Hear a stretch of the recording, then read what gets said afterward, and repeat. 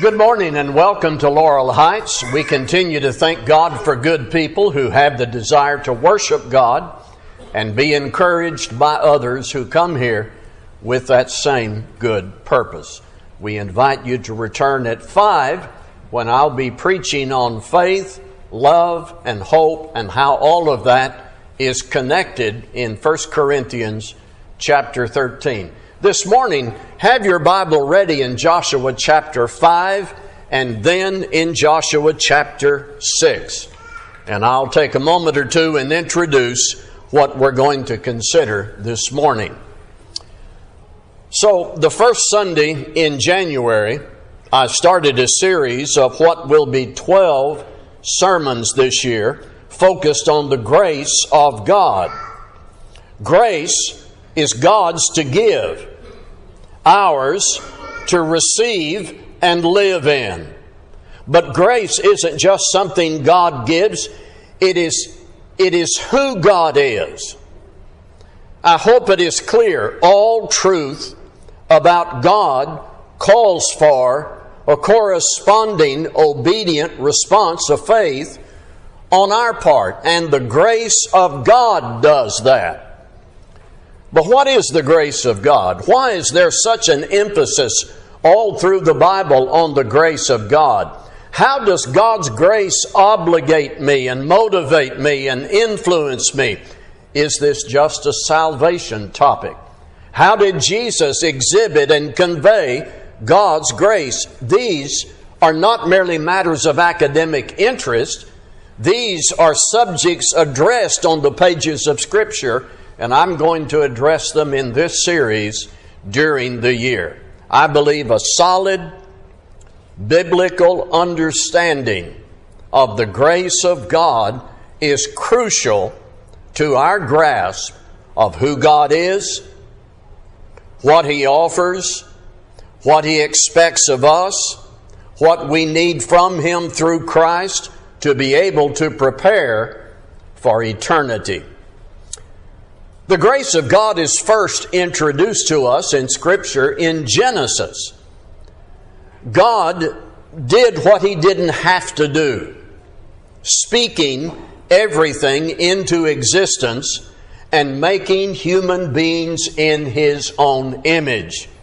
And then in February, God's grace is truth that Noah found and that Noah responded to as the flood approached. It is important, I believe, to see how God's grace was active and known and available during those dispensations before Christ came. Now, here's the scene in Joshua chapter 5 and 6. The Israelites are encamped at a place called Gilgal. And after the first Passover in this territory, they ate of the fruit of the land of Canaan, and they're preparing now to go into Jericho. And this is what happened. I'm in Joshua chapter 5, verses 13 through 15. When Joshua was by Jericho, he lifted up his eyes and looked, and behold, a man was standing before him with a drawn sword in his hand. And Joshua went to him and said to him, "Are you for us or for our adversaries?" And he said, "No, but I am the commander of the army of the Lord. Now I have come." And Joshua fell on his face to the earth and worshipped, and said to him, "What does my Lord say to his servant?" And the commander of the Lord's army said to Joshua, "Take off your sandals from your feet, for the place where you're standing is holy." And Joshua did so.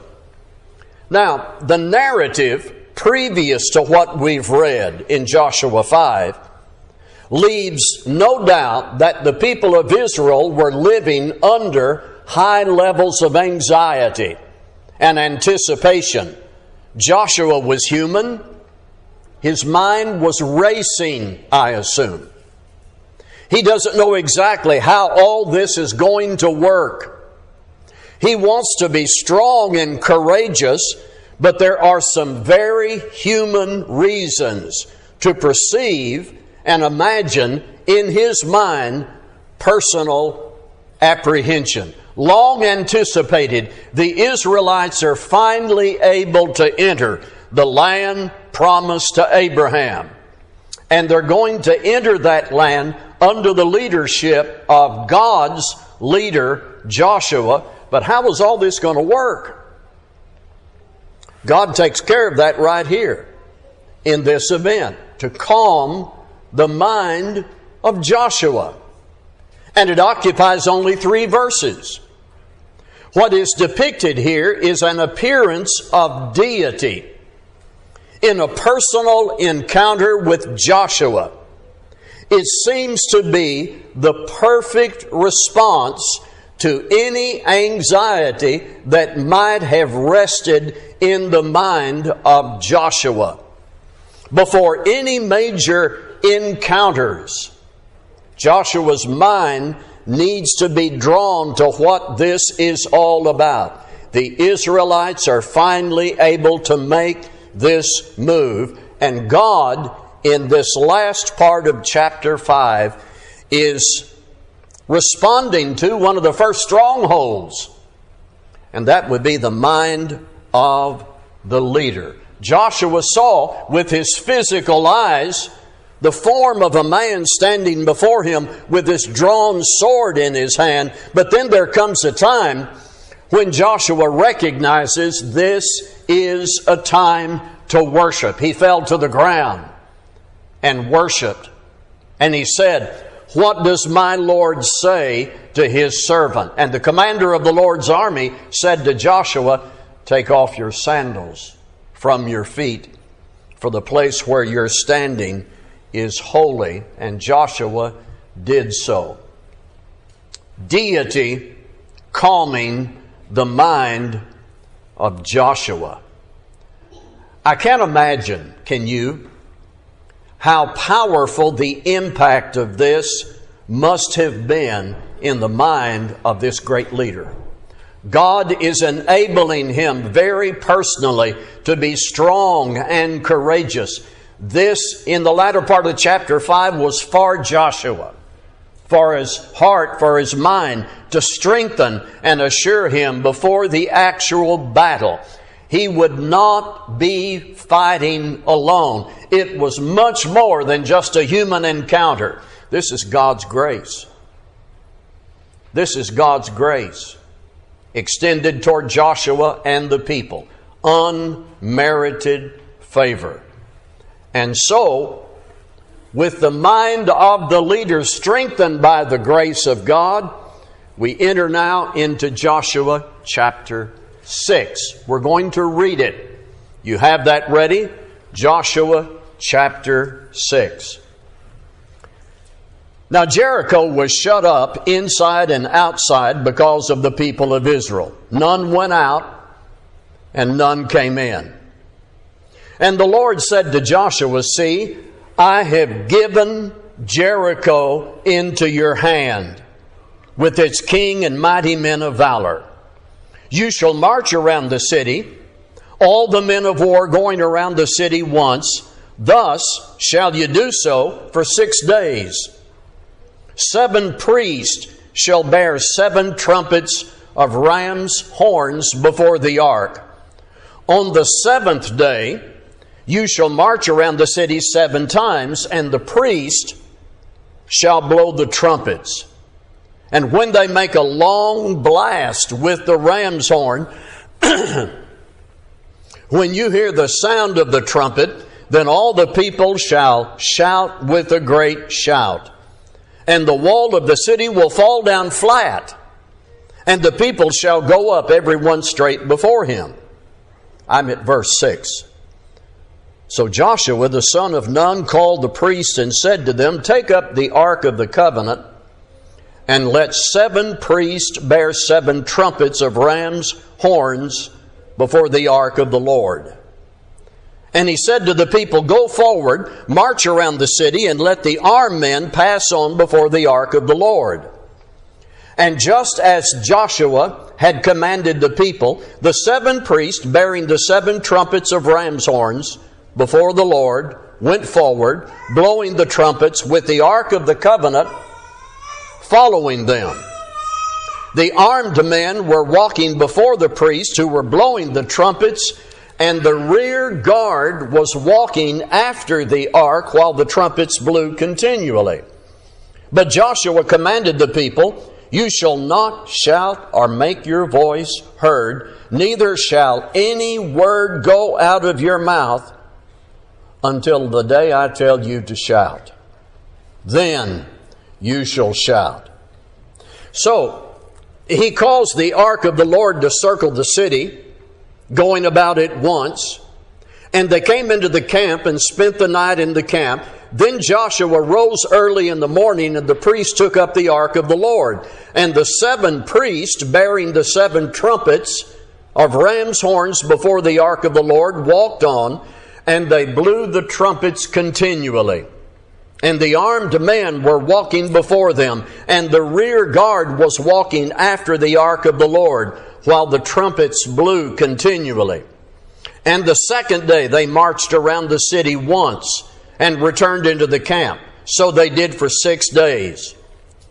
On the 7th day, they rose early at the dawn of day, and marched around the city in the same manner 7 times.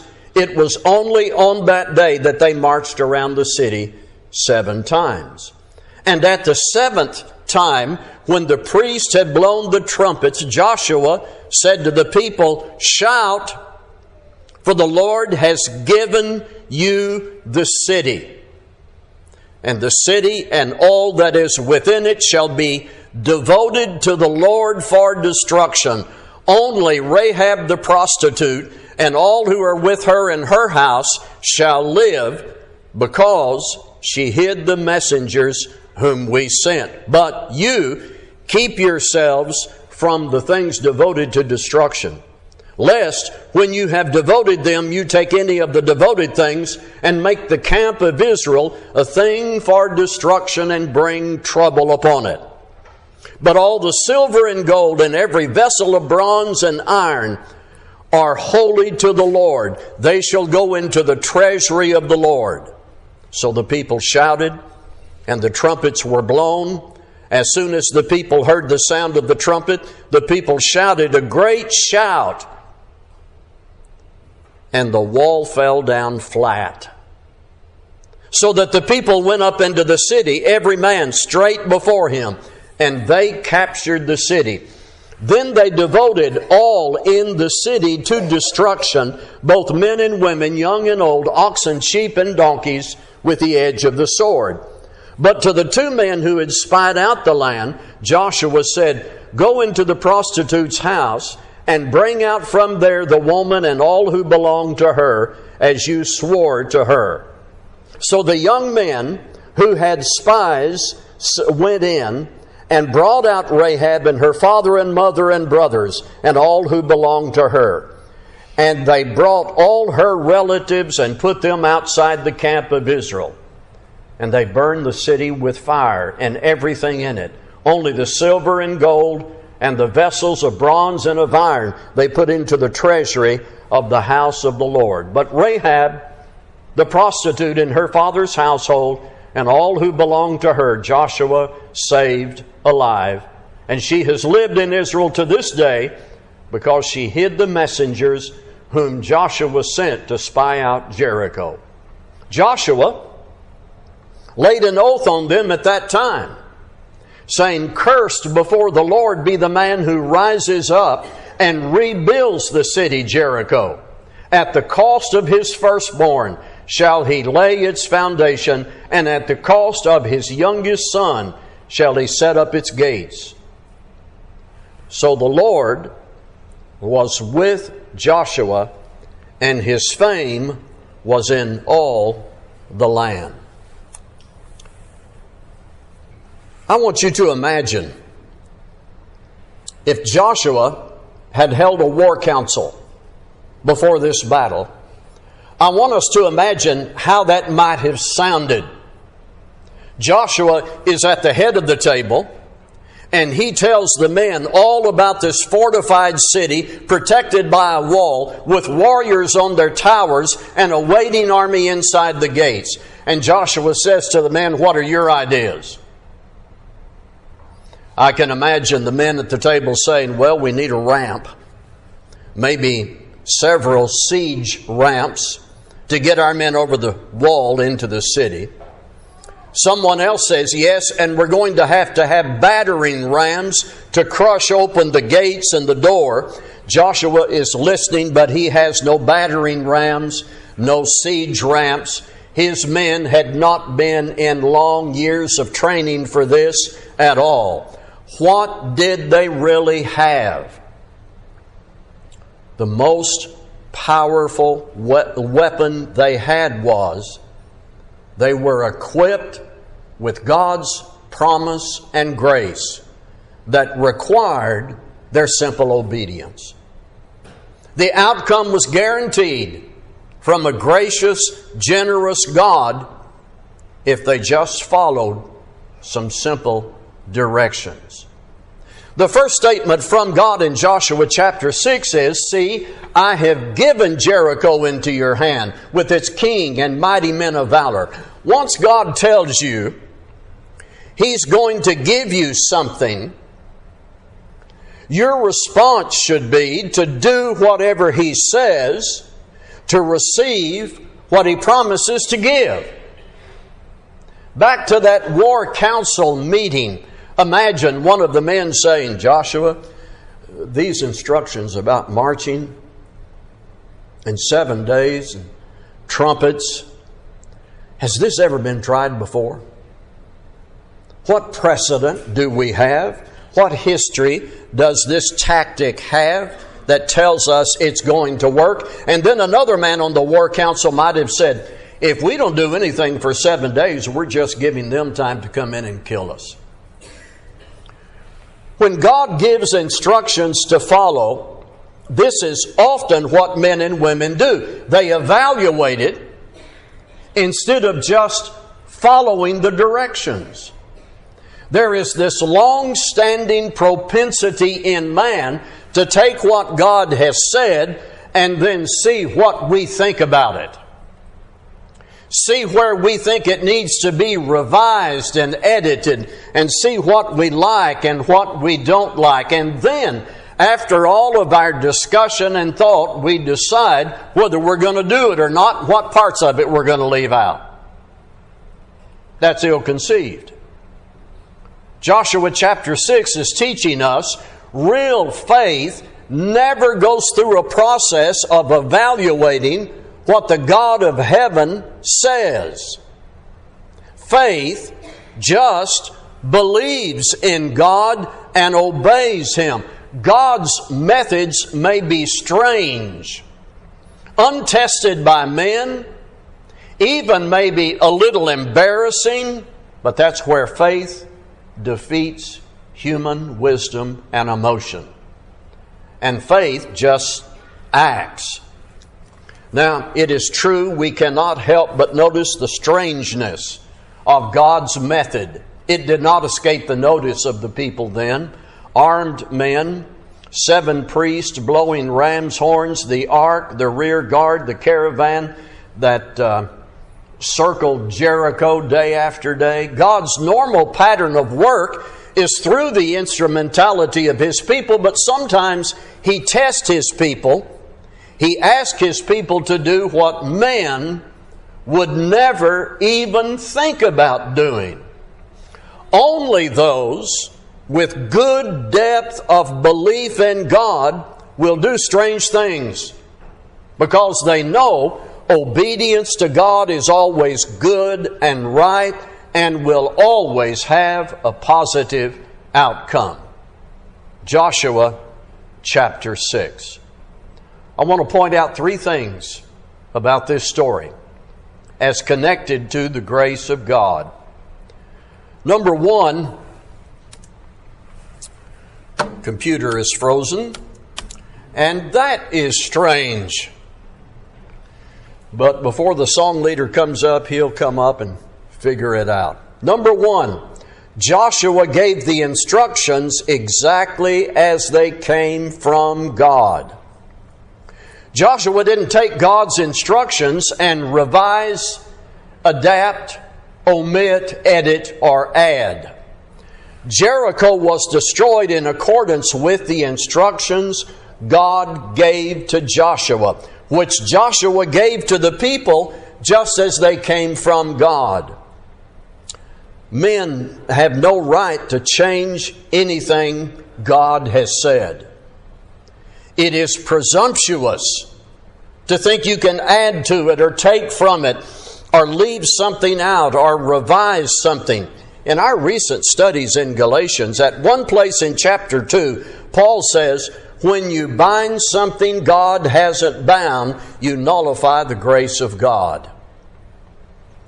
A devoted appreciation for the grace of God must be accompanied by a devotion to His instructions just as revealed in Scripture, resisting any human efforts to rewrite it or misapply it. Number two, the promise to Rahab was kept. You may not like the kind of life Rahab had led before, but a promise was made to her because she kept the spies, and that promise is a part of the story. In ordinary wartime, it may seem acceptable to men to deceive or lie or make promises that are not kept. Not with battles and conquest where God is in charge. The two spies had promised safety to Rahab. The scarlet cord was there, and that promise was offered. When God is the commander-in-chief, every plan and every promise is to be executed according to His will, every promise kept. God's faithfulness and God's grace are combined in this Old Testament story. Number three, silence. I want you to think about being silent for 6 days. Have you ever done that? And then add to that this circumstance, this history. Their lips were not to speak a word while marching, moving with lots of people. There were soldiers and children to keep track of. There was a route to follow. Likely hearing the taunts of the citizens of Jericho looking down from the top of the wall. It seems to men to be bizarre to be silent in that circumstance. An attacking force. Silence before God. Silence may be one of the hardest parts of instructions to keep. Sometimes what we need to do is be silent, listen to God, and trust Him for victory. I want you to notice in Joshua 6, 26 and 27, Joshua's oath. Joshua laid an oath on them at that time, saying, "Cursed before the Lord be the man who rises up and rebuilds this city Jericho.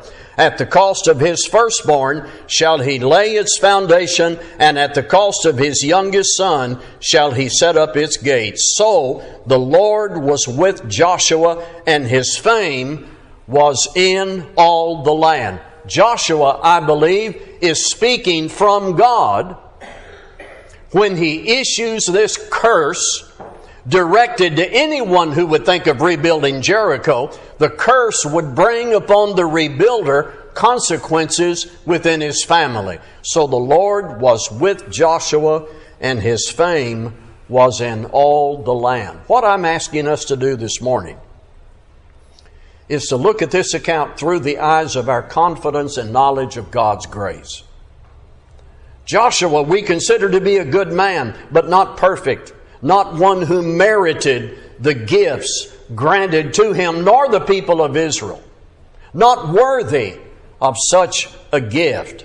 But look at Joshua 6 and verse 2. God says, I have given Jericho into your hand. That's unmerited favor. But though not equal to God's giving, the receivers had something to do. See, this is where people get off base about God's grace. It may be argued and is advocated strongly that you don't have to do anything to be saved and go to heaven. It's all grace. Well, it is grace, but remember, it's God's grace to give and ours to receive. Hebrews 11:30. Hebrews 11:30 summarizes what we've studied. By faith, the walls of Jericho fell down after they had been encircled for 7 days. God gave them the victory, but remember, what God gives must be received by busy hands of obedient faith. We can achieve the victories God wants us to achieve if we will shut up and listen to what God says. It may sound crude. Shut up and do whatever God says. One man described the story, summarized it like this. The conquest is not a bunch of land-hungry marauders wiping out at the behest of their vicious God hundreds of innocent God-fearing folks. In the biblical view, the God of the Bible uses none too righteous Israel as the instrument of His just judgment on a people who had persistently reveled in their iniquity. May we dare to stand like Joshua. If you're not a Christian, God's grace offers salvation in Jesus Christ. If you've heard that and you believe it and will confess it in your repentance and your baptism and your faithful life thereafter, you become a recipient of God's grace. Let's be standing.